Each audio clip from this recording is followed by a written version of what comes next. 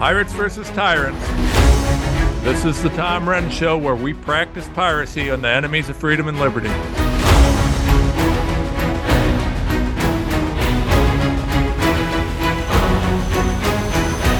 Show today, folks. I am excited to talk to you. So I've been working quite diligently for quite some time on research related to vaccinology and how they're doing this, right? So what's a lawyer doing that for? And how are you qualified to do it? Well, clearly I'm not qualified for anything. Ask the mainstream press. So I don't know, so in terms of qualifications, I guess you can decide whether I know what I'm talking about or not later. But I will provide citations for my work. And as an attorney, what we do have to do is we have to learn these things and communicate them in a way that's understandable. So attorneys do have to be pretty versatile in their ability to read and understand things, whether it's their field or not. And in terms of the law, this is a critical topic. Okay, so when we're talking about the vaccines and we're talking about what's occurring, you have to understand that they're now pushing this into other venues, right? Nobody wants to die from mRNA vaccines anymore. So, they're having a hard time getting people to take them. So they're trying to push this. And this is what the food bill was about. When I talked about the, informed consent in food, we know that they're trying to push vaccines and vaccine technology in food. I've got all sorts of research on it. I'm going to talk to you about that in a minute. But it's not just food. It's all over the place. And one of the interesting things occurring right now is we see this malaria outbreak. Well, did you know Bill Gates was working on malaria mosquitoes? Mosquitoes that were supposed to spread malaria vaccines. And the way that they work very generally is these mosquitoes were going to inject you. When they bite you, they inject you with a little bit of something. And supposedly they have a gene that was edited in them by Bill Gates and his crew that would help to prevent the spread of malaria. Except for, well, if it doesn't work, it may actually spread malaria. At least that's the theory. And now we're seeing some malaria out there. Well, all of this stuff is important because you got to understand, regardless of whether Bill Gates could stop malaria with mosquito bites or not, how are you going to get informed consent if you put that in a mosquito? And how are you going to get informed consent if you put any other GMO stuff in a bug or in something else that's just out there in the environment? But they don't care because Bill Gates doesn't care because you're a useless eater to Bill Gates or the World Economic Forum or any of these other monsters. And so let's talk about what's happening. And by the way, Gates is funding the research. I'm not suggesting he himself is putting mosquitoes out there that are biting people. He's funded a lot of research on mosquitoes and mosquito vaccines and things like that, and malaria in general. So right here, I am looking at an article from September 21st, 2022. Headline, and this is NPR. NPR, folks. So this is not a right-wing conspiracy theorist site. This is NPR, which is one of the most left-leaning crews on the planet. Headline, a box of 200 mosquitoes did the vaccinating in this malaria trial. That's not a joke. No, it is certainly not a joke, folks. It is not even sort of a joke. This article talks and is based on a scientific study. That scientific study was published in Science Translational Medicine and titled A Genetically Engineered Plasmodium falciparum Parasite Vaccine Provides Protection from Controlled Human Malaria Infection. Okay. What does that mean in English? Well, basically, what happened is Gates here did some work, had some people, funded some people doing some work at the University of Washington, Seattle physician scientist explained, we use the mosquitoes like they're 1,000 small flying syringes. So they did some work. They edited these mosquitoes' genes. They modified their genetics. A quote from the story, the insects deliver live malaria-causing plasmodium parasites that have been genetically modified to not get people sick. Now, you're assuming the genetic modification works. They're delivering malaria to create a vaccination system, right? They're delivering it. But don't worry, the malaria they're delivering can't make you sick. Although I believe they've got some genetically modified mosquitoes that they've released down in Florida. We'd have to ask Governor DeSantis about this. But I believe they've released them. I know they're working on it in Hawaii. And now we have malaria. I don't know. And by the way, I can't prove that anything released in the wild has this. But it sure is interesting that this is all happening at the same time, isn't it, folks? What we do know for sure is, quote, the insects deliver a malaria-causing plasmodium parasites that have been genetically modified not to get people sick. The body still makes antibodies against the weakened parasite, so it's prepared to fight the real thing. It's a vaccine, folks. Mosquito bites you, gives you a vaccine. Now, why did they do this? Well, they went this route, quote, because it is costly and time-consuming to develop a formulation of a parasite that can be delivered with a needle. The parasites mature inside mosquitoes, so at this proof of concept stage, as early stage trials are called, it makes sense to use them for delivery, right? Well, of course it does. Of course it does. So the mosquitoes are delivering a vaccine. Now, I don't know. Maybe NPR lied, and maybe this study published in the Science Translation Medicine Journal lied. I mean, they certainly told me as a conspiracy theory when I talked about vaccination and food. So, where else are they doing this? What about this food thing? Could they do that? No, they could never do that, right? Except for, well, they can. You got to understand, I'm going to get into some sciencey stuff here, folks, which obviously I am completely unqualified to talk about, but you can read the articles yourself. I'm pretty sure I can read. Whether I'm a scientist or not, I did learn how to read in law school. And one of the things that I can read about is this article in Nature. And the article is titled Drug Delivery Systems for RNA Therapeutics. Okay, so I want you to understand something. This article is a very scientific article, and it's not something that you're going to read and just see, hey, we're using food for vaccines. What you will see, though, is on this article a heading called Synthetic Vehicles for RNA Delivery.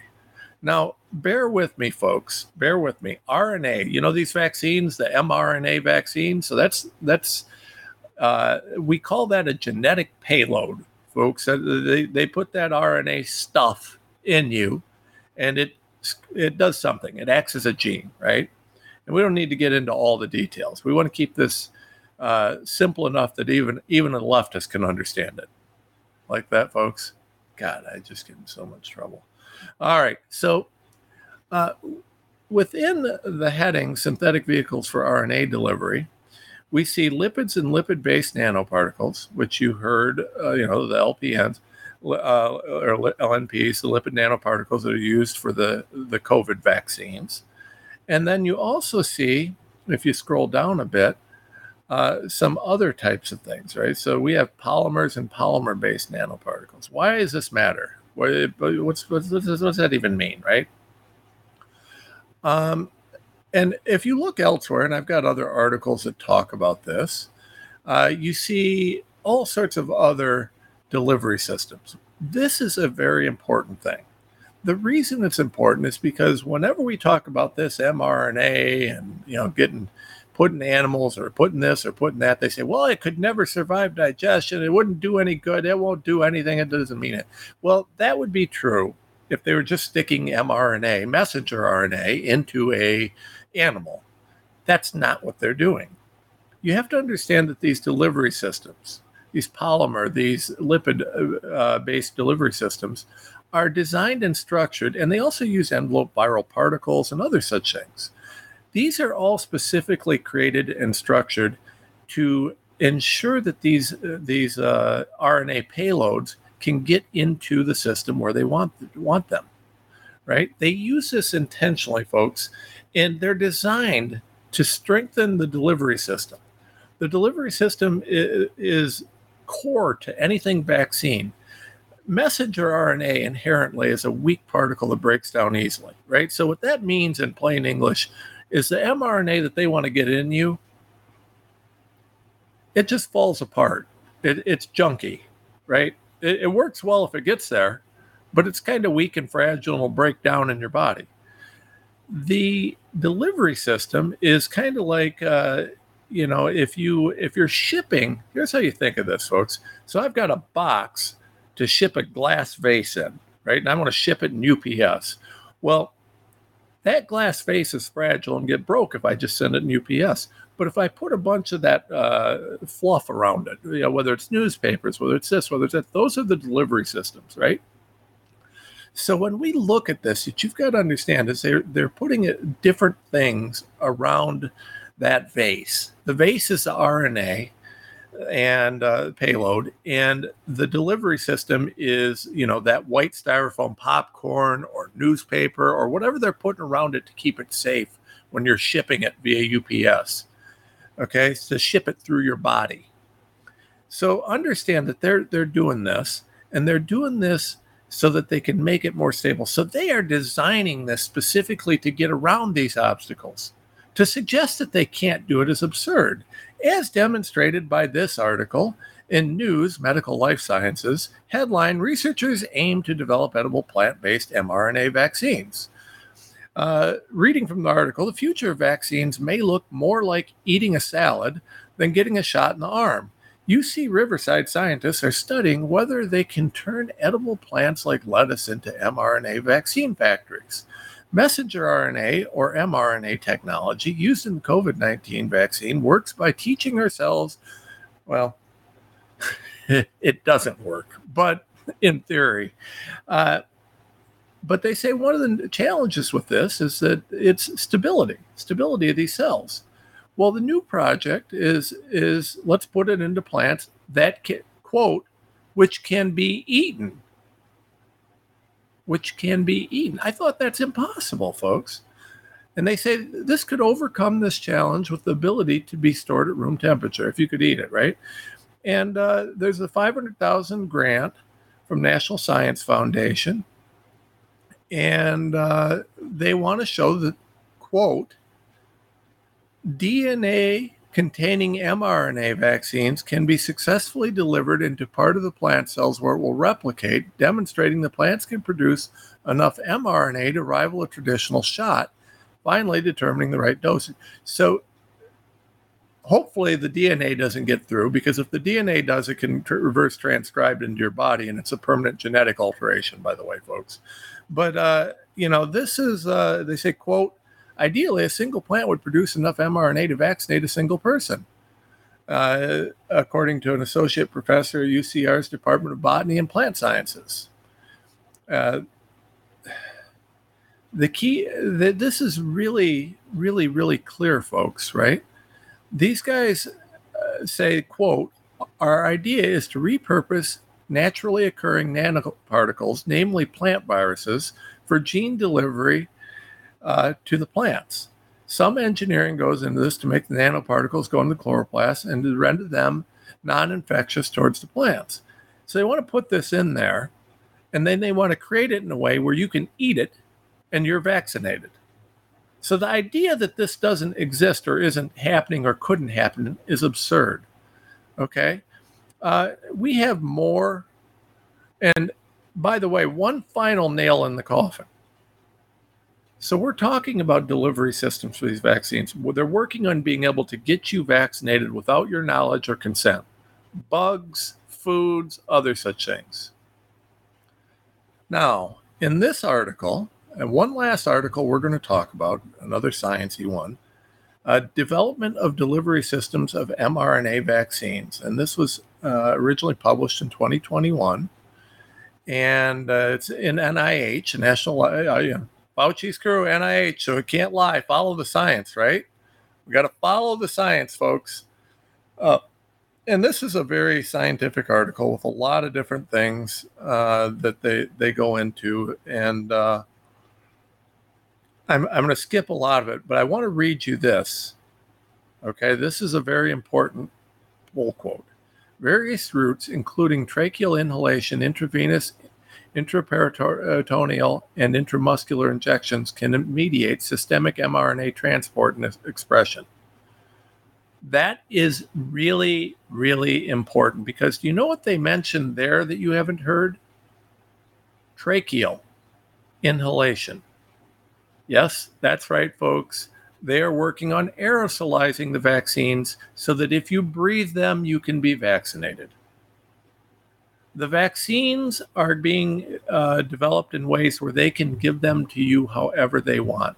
Now, the question is, do you trust your government, who lied to you about COVID, who lied to you about the dangers of COVID, who lied to you about masks, who lied to you about PCR tests, who lied to you about social distancing and lockdowns, who lied to you about the safety of the vaccines, who lied to you about the effectiveness of the vaccines, who lied to you about the transmissibility of the vaccines and the side effects and everything else? Do you trust them not to allow this to be put into food, into the air, or into anything else? Do we trust the people who have not stopped lying to us for 3 years about everything there is related to our health and COVID?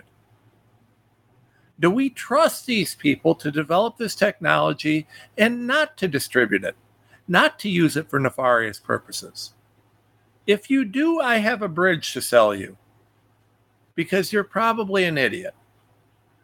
All right, folks, I need your support at tomrenz.com. Join us, support us on our Rumble channel, support us on our locals community, support us on Substack, support us on social media. We're going to put this stuff, we got a viral tweet right now, thanks to Vigilant Fox. He's got my testimony posted on Twitter that I did before the Pennsylvania Senate. We need your support, we need your donations, we need your funding. That's how we do it. That's how I keep fighting. Please support us. We'll be right back.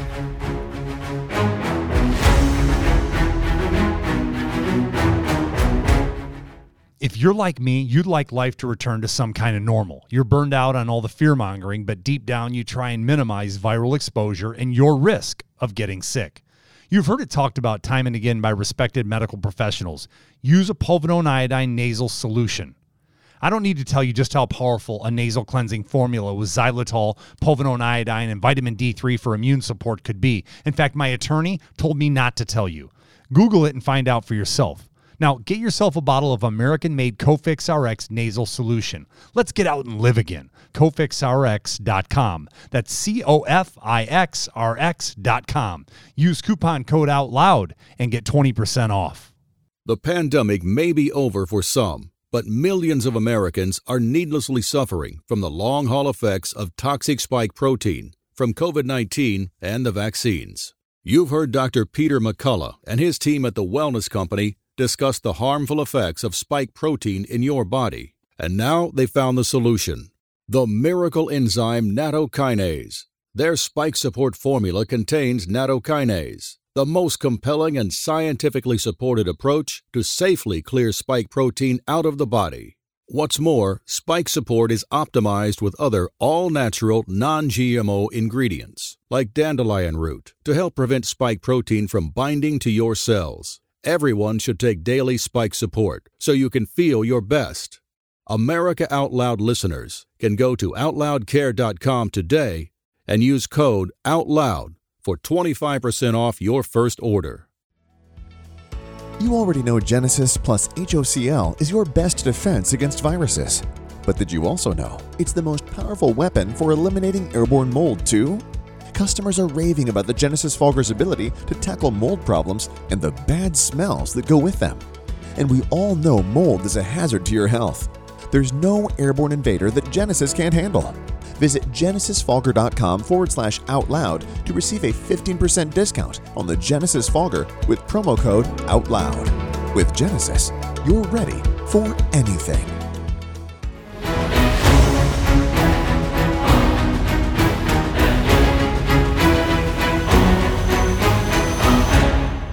Welcome back, everybody. So, along with the vaccines, we do have some other really interesting things. And probably one of the most interesting things occurring right now is the SCOTUS.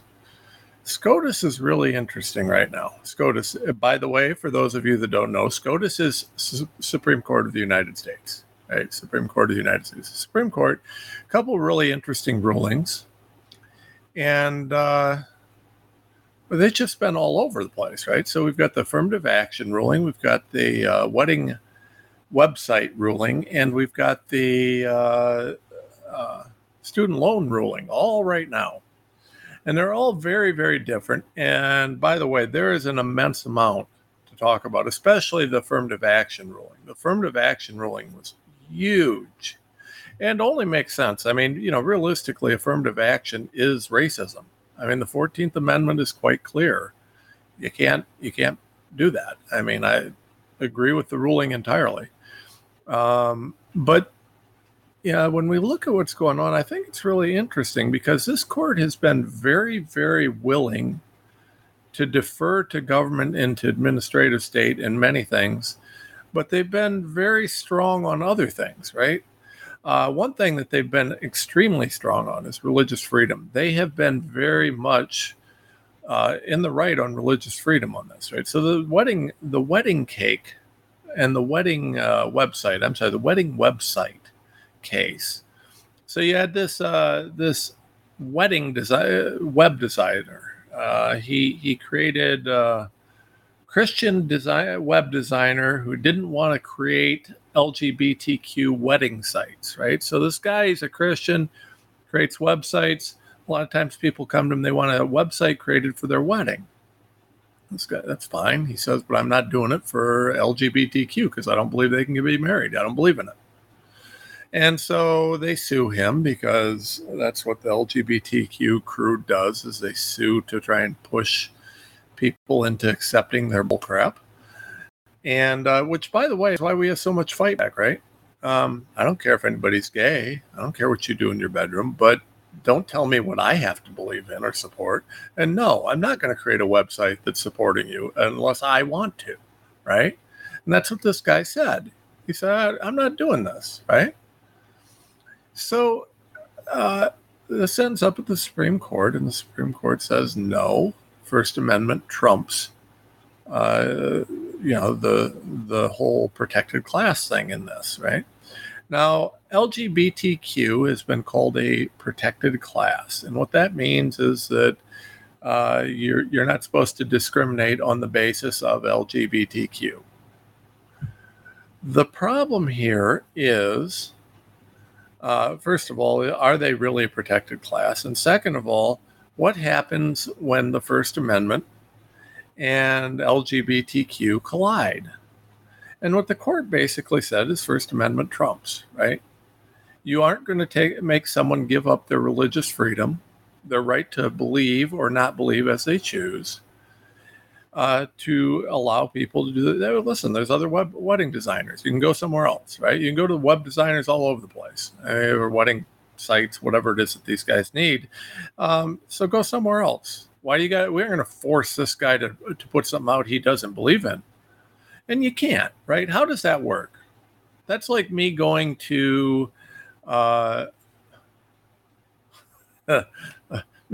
Catholic priest and asking them not to promote a child dating website. No, oh my God, I'm Catholic, folks, so that's horrible of me. I should be really, really ashamed of myself on that. But I couldn't resist. Anyways, no, you can't ask people to promote or to do something that they just have a moral difference with. It doesn't work. You can't do that. I mean, that's just, if there's anything that is foundational to freedom, it's the freedom to think, speak, and believe as you choose, right? And the Supreme Court recognized that. They said in the ruling, quote, the First Amendment envisions the United States as a rich and complex place where all persons are free to think and speak as they wish, not as the government demands. That's true. I mean, that's as simple as can be. Now you got Sotomayor over there who says that today the court, for the first time in history, grants a business open to the public a constitutional right to refuse to serve members of a protected class. Well, I'm sorry. But there is a world of difference between a behavior and something you can't control, right? So for me to say that I'm going to discriminate against you because you're black, well, the color of your skin is not something you have control over, right? So when we say that you can't discriminate, plus we have the 14th Amendment, which says you can't discriminate on that basis, and all sorts of other laws, right? And what they're trying to do is they try and equivocate the color of skin with the same sort of protections that they're trying to argue should belong with people who are choosing a behavior. Now, I don't believe that being gay is a choice always, right? There are people, it could be a choice. There are people who make the decision to act in a homosexual manner. But I know plenty of gay people that are, there's no doubt they were born the way that they are, right?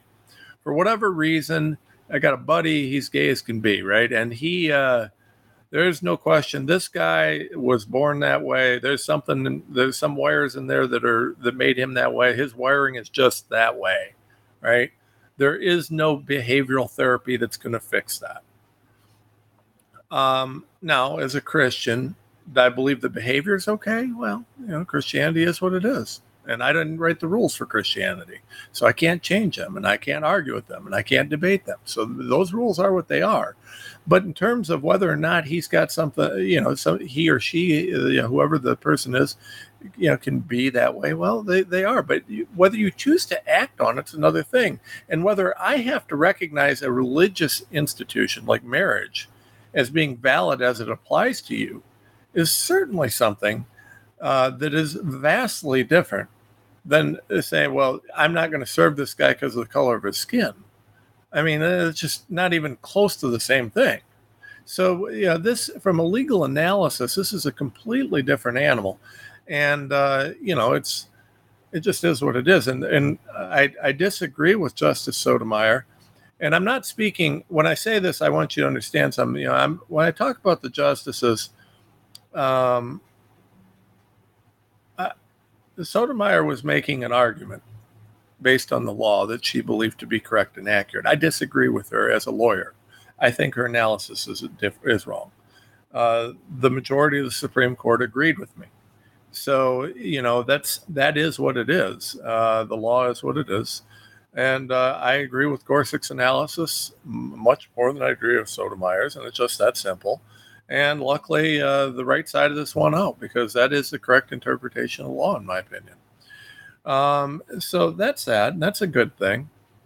And it ties in with the affirmative action ruling, right? So in this instance, you see the court saying that they want us to discriminate against someone's religious beliefs by forcing them to accept someone's sexual preferences, right? To force them to accept, a different religion, essentially, right? So, I mean, if my religious beliefs don't comport with gay marriage, now there may be a legal recognition, we can do that, but you can't ask me to change my religious beliefs in favor of another religious belief, because when we talk about marriage, it's a religious belief, right?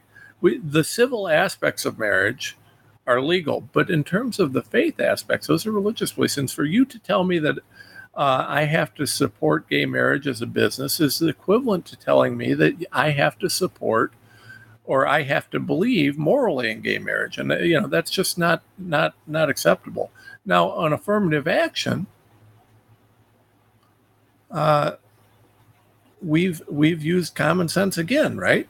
Affirmative action says you can't discriminate based on the color of skin. The 14th Amendment says that, but affirmative action actually demands we discriminate based on the color of skin, right? So the affirmative action case, in one case, we have Justice Sotomayor arguing that they don't want discrimination. We shouldn't be able to discriminate between whether we want to serve someone who's gay or not in terms of supporting their marriage, their manifestation in religious terms. So they don't want discrimination there, but then they want discrimination when it comes to the color of your skin, right? And I hope you're following me with this, because affirmative action means we discriminate. We look at the color of your skin and we make a decision about you based in part on the color of your skin, right? This is a shocking thing. So it's not consistent, and it doesn't make sense, because with the gay marriage ruling, they want to say we can't discriminate, but with affirmative action, they want to say we have to discriminate. Well, you can discriminate in terms of whether or not you choose to speak or think or act in a way that disagrees with your values, right? So I can, if working with you, if helping you, if doing whatever it is I do for you doesn't comport with my faith, well, then I have the right to discriminate, right?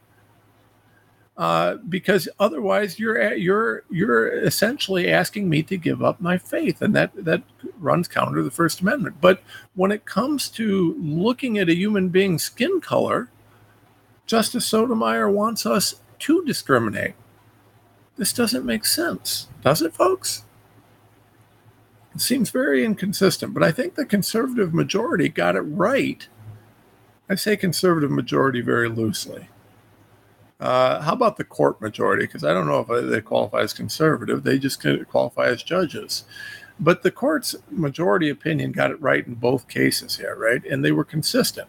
They said, listen, you can't discriminate on the color of skin, but you also can't force someone to act against their own religious beliefs. Now, mind you, that this person, this gay couple asking for the wedding site, they didn't ask... they didn't go into a McDonald's and ask to be served coffee, right? This decision doesn't allow that, right? You can't discriminate on someone that. But this is about faith, right? Marriage is a manifestation of faith, right? It's a faith thing. It's a religious thing, right? We have a legal mechanism that deals with marriage, but you can go to a civil servant and get legally married. You can go wherever you want and get legally married. You can't go to a priest that doesn't want to marry you and get married, and you can't go to a Christian guy who doesn't want to create a website for your marriage and say you have to support my marriage because I'm getting married and I'm gay and you don't like it. That's too bad. It just doesn't work, right? So we have a very good couple rulings here. Then we also have one other ruling that I think is particularly interesting, and that is Biden's student loan thing. Now, this court has been, in my opinion, absolutely terrible in terms of giving deference to the federal government and to government agencies and to administrative state and to these other things. I think they've gone far, far, far off on this. But I also think that there's hope. I think that the questions being asked wrong. I've been analyzing this quite a bit. I think there's a way to ask this court to look at this that might be useful. And I got some of that I'm working on, right?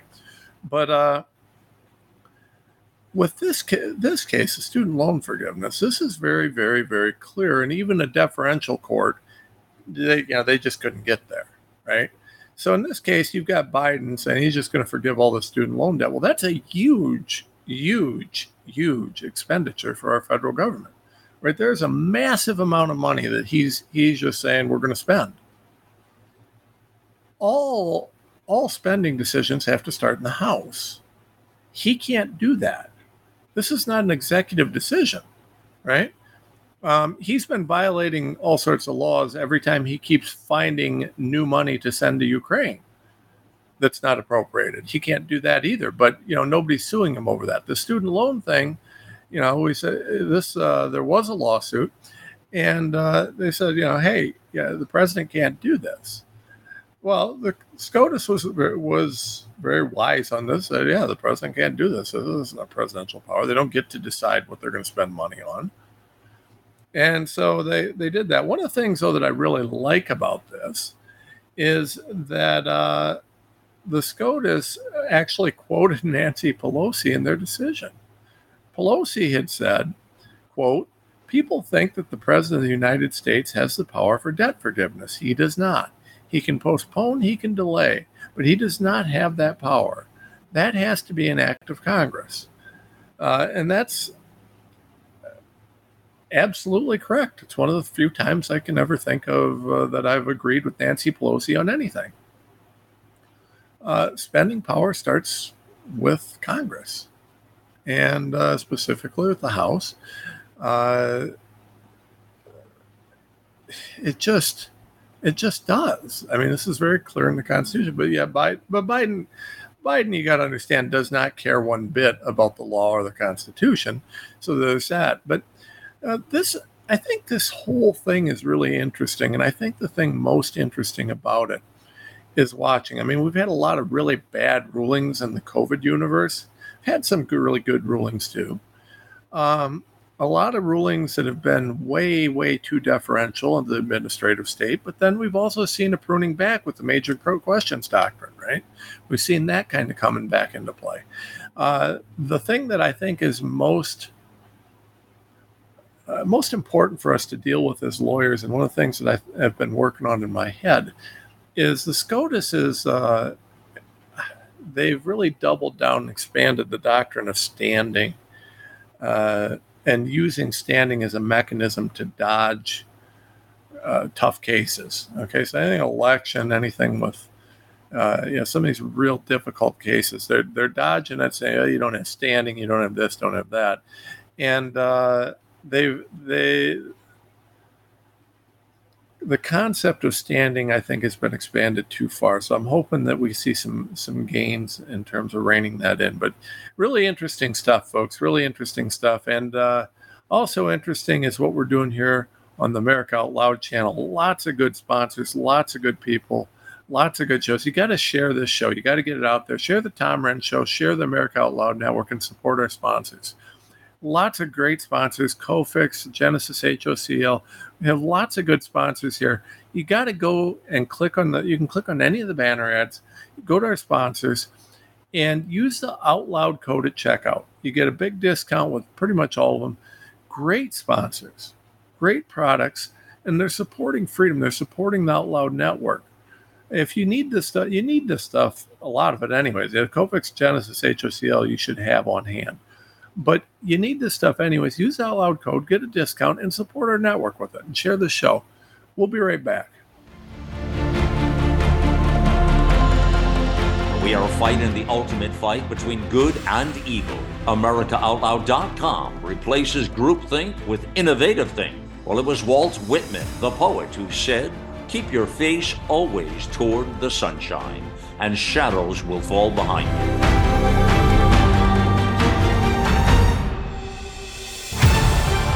America Out Loud Talk Radio.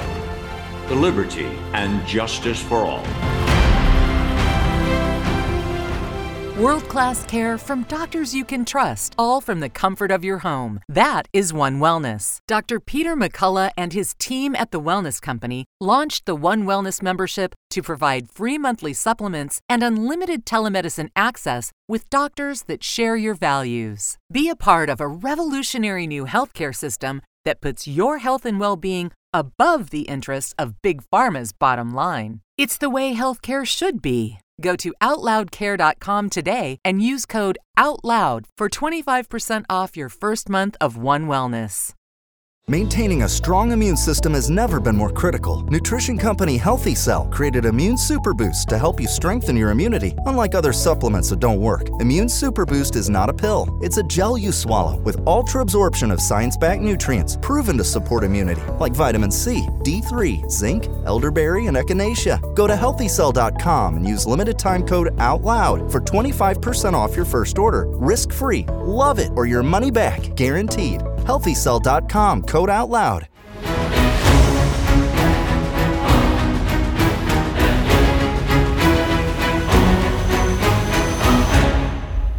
Okay, everybody, welcome back and welcome to the Stack O Stuff.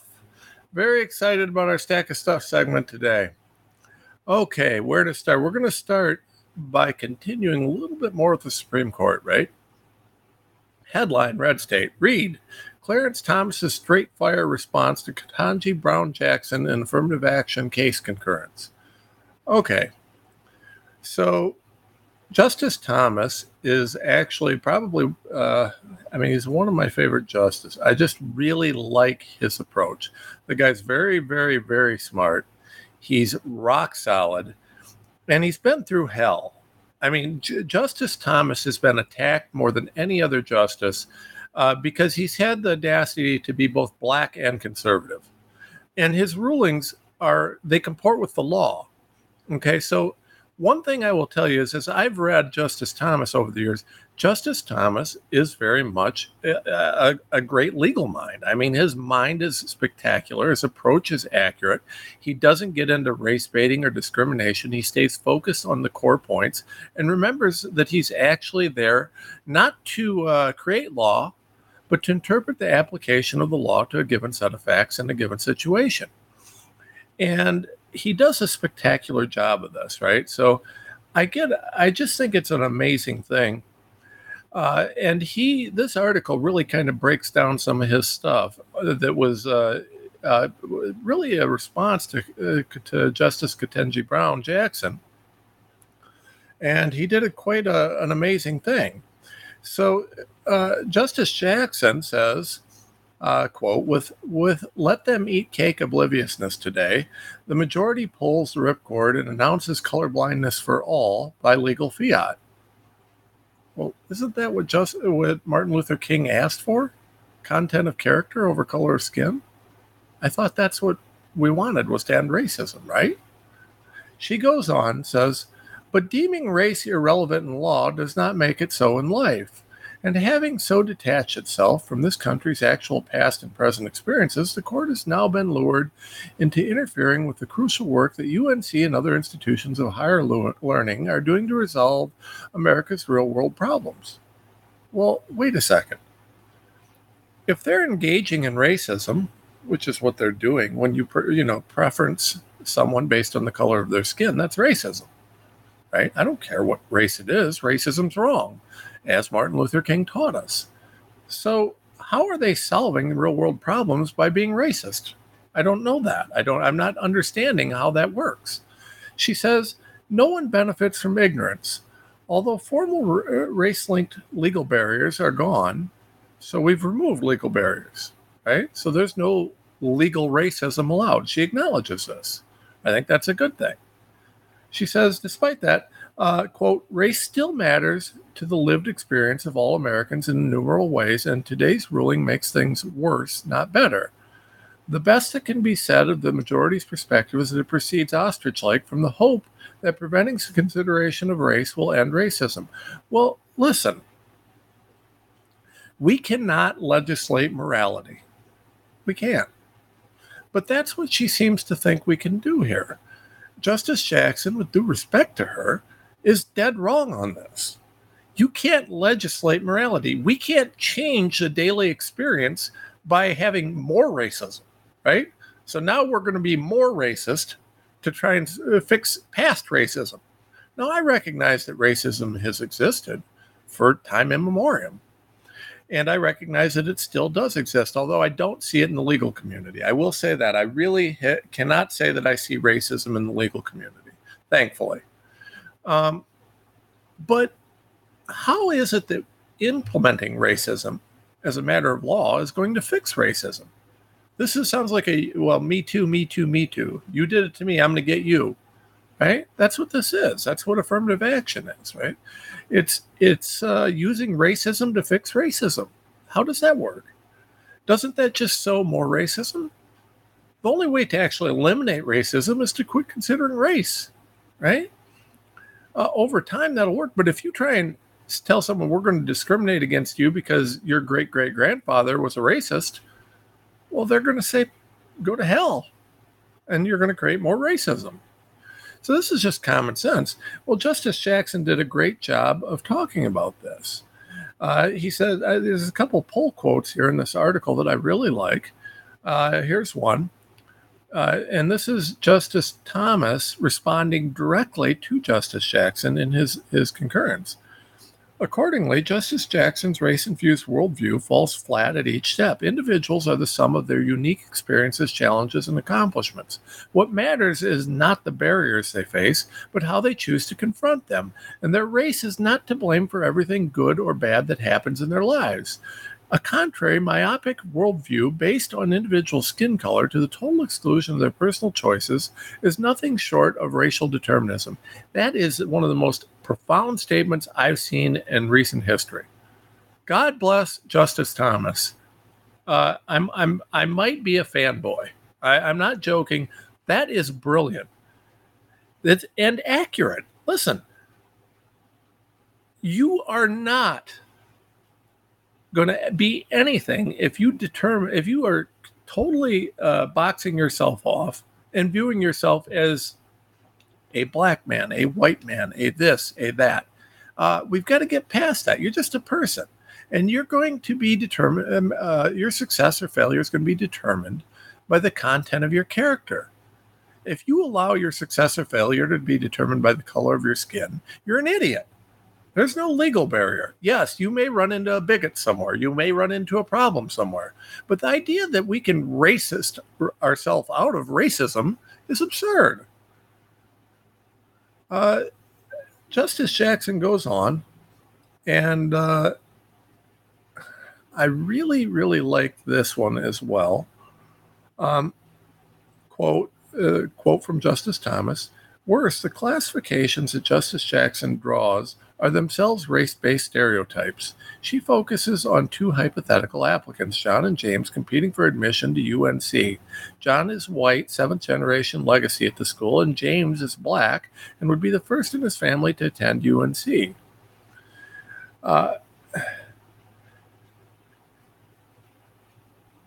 I'm sorry? He then goes on to say, Justice Jackson argues that race-conscious admission programs are necessary to adequately compare the two applicants. As an initial matter, it is not clear why James' race is the only factor that could encourage UNC to admit him. His status as first-generation college applicant seems to contextualize his application. But, setting that aside, why is it that John should be judged based on the actions of his great-great-great-grandparents? And what would Justice Jackson say to John when deeming him not worthy of admission? Some statistically significant number of white people had advantages in college admissions 7 generations ago, and you've inherited their incurable sin? ? That is brilliant, right? So, Justice Thomas say, well, wait a second. Now you're going to discriminate against John because of something that happened 7 generations ago? What do you think that's going to do? If anything's going to foster racism, it's that. Racism begets racism. Sin begets sin. Wrong begets wrong. A good tree doesn't bear bad fruit. So you've got to understand this. The argument that we need to have racism to fix racism just creates systemic racism. And that's what Justice Thomas is saying. It is brilliant, brilliant concurrence. I love it. Moving on. Headline Natural News. After less than 3 decades of diversity, equity, and inclusion, Africa's richest city has turned into a crumbling hellscape. This is an interesting article to me. And it's talking about Johannesburg in South Africa, right? So this was a wealthy, beautiful, and vibrant place, according to the article. Very beautiful place. And, quote, today, however, the city has descended into a crumbling hellscape due to the imposition of DEI politics. Now, DEI, by the way, is code for anti-white racism. Well, so here's the thing. So Johannesburg's an interesting thing. And this article's talking about and it's got pictures, it's got all sorts of things, and it shows, and it looks like Johannesburg was good and kind of went to crap based on what I'm seeing here. Now, here's the problem. Johannesburg, I think, is a unique situation. So you got Johannesburg, you've got a country that was steeped in true racism, right? You had apartheid down there. You had all sorts of things going on. The problem is when apartheid ended, instead of doing what Justice Thomas prescribed and becoming a truly colorblind society, they started doing what Justice Jackson prescribed and implementing race-based policies to try and cure the sins of the past. And you can't cure a sin with a sin. Racism is evil, but you can't fix it with more racism. I'm going to get you back doesn't fix anything. It just perpetuates the fight. And so rather than having a pendulum of racism with one group winning and then the other, maybe we need to all come together and end racism. I don't know. Call me silly. But that's why I bring up this article. So now I want to move this into article number 3. Headline Liberty Daily, J.D. Rucker. This is the Democrat Party and one ultra-racist tweet from a former Biden campaign staffer. So I have no idea who this Erica Marsh is, and the article states that they don't know either. But the Twitter account claims to be a, quote, proud Democrat former field organizer to elect President Biden. Volunteer for the Obama Foundation. I don't know who she is, right? So, and the article says they don't know who she is. But her tweet, she says, today's Supreme Court, regarding Justice Thomas and the majority's decision on affirmative action, she says, quote, today's Supreme Court decision is a direct attack on Black people. No Black person will be able to succeed in a merit-based system, which is exactly why affirmative action-based programs were needed. Today's decision is a travesty. And then she apparently tried to walk this back later. That's sick. That's sick. How racist is that? But that's what affirmative action is. Affirmative action is a bunch of bigots who think that because of the color of your skin, you can't succeed. Saying that somehow, a Black person or a brown person is somehow less than a white person. There is nothing that you can do more racist than that. That's absolutely appalling to me. So, but this is the Democrat Party. This is what Justice Jackson was saying that we need. I mean, I just don't get it. I do not understand this. I recognize I'm a white man.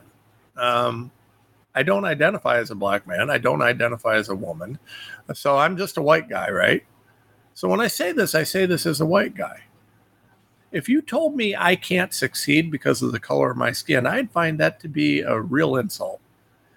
And given the pride that I would think, when I look at the Black community, I see heroes. I see people who overcame segregation, who overcame slavery, overcame all these things.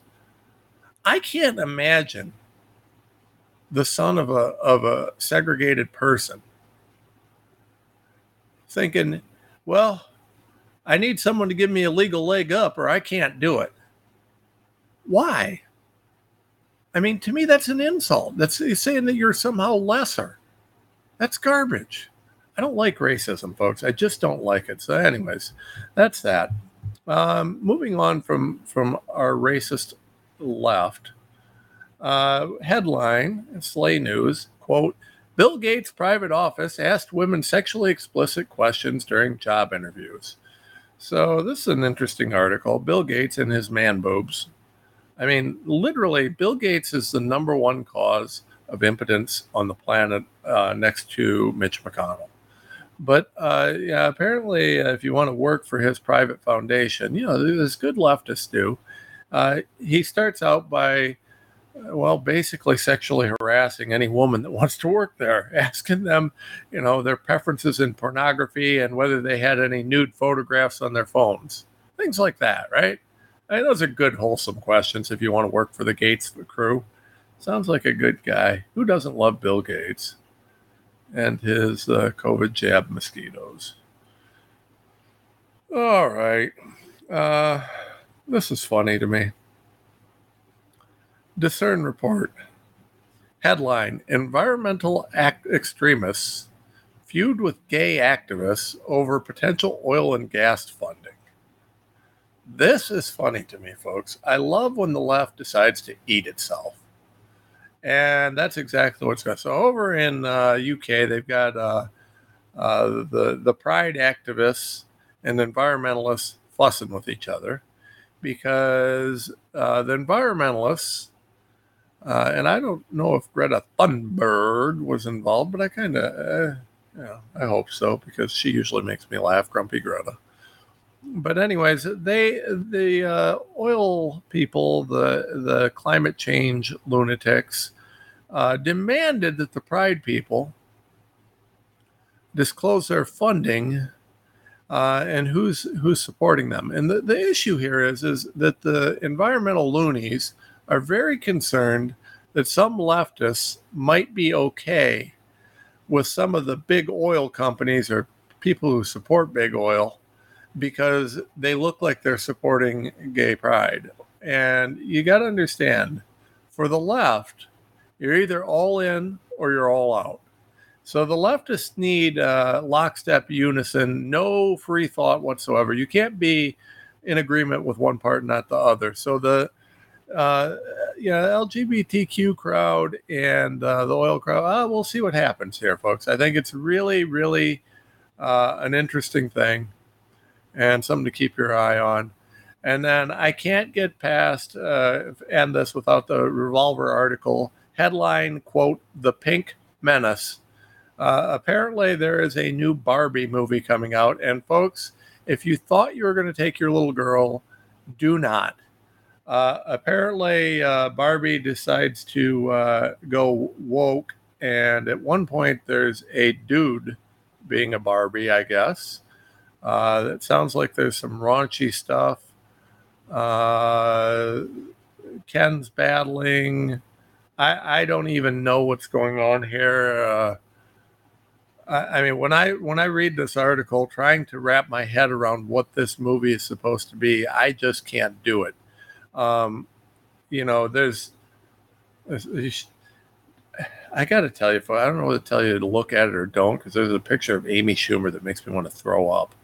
But Amy Schumer always makes me want to throw up. Anyways, stay away from the Barbie movie in case you were thinking of it. But do go to TomRenz.com and support us. Join the Renz Warrior program. Support us. Join our Substack. Check out our locals and our Rumble channels. And just get behind us. Help us with the movement. We're creating a movement. We're fighting freedom. Freedom, freedom, freedom. That's what we care about. I'm a God family country guy. I'm fighting for freedom. I need your help. Please help us to do what we can. We'll see you soon.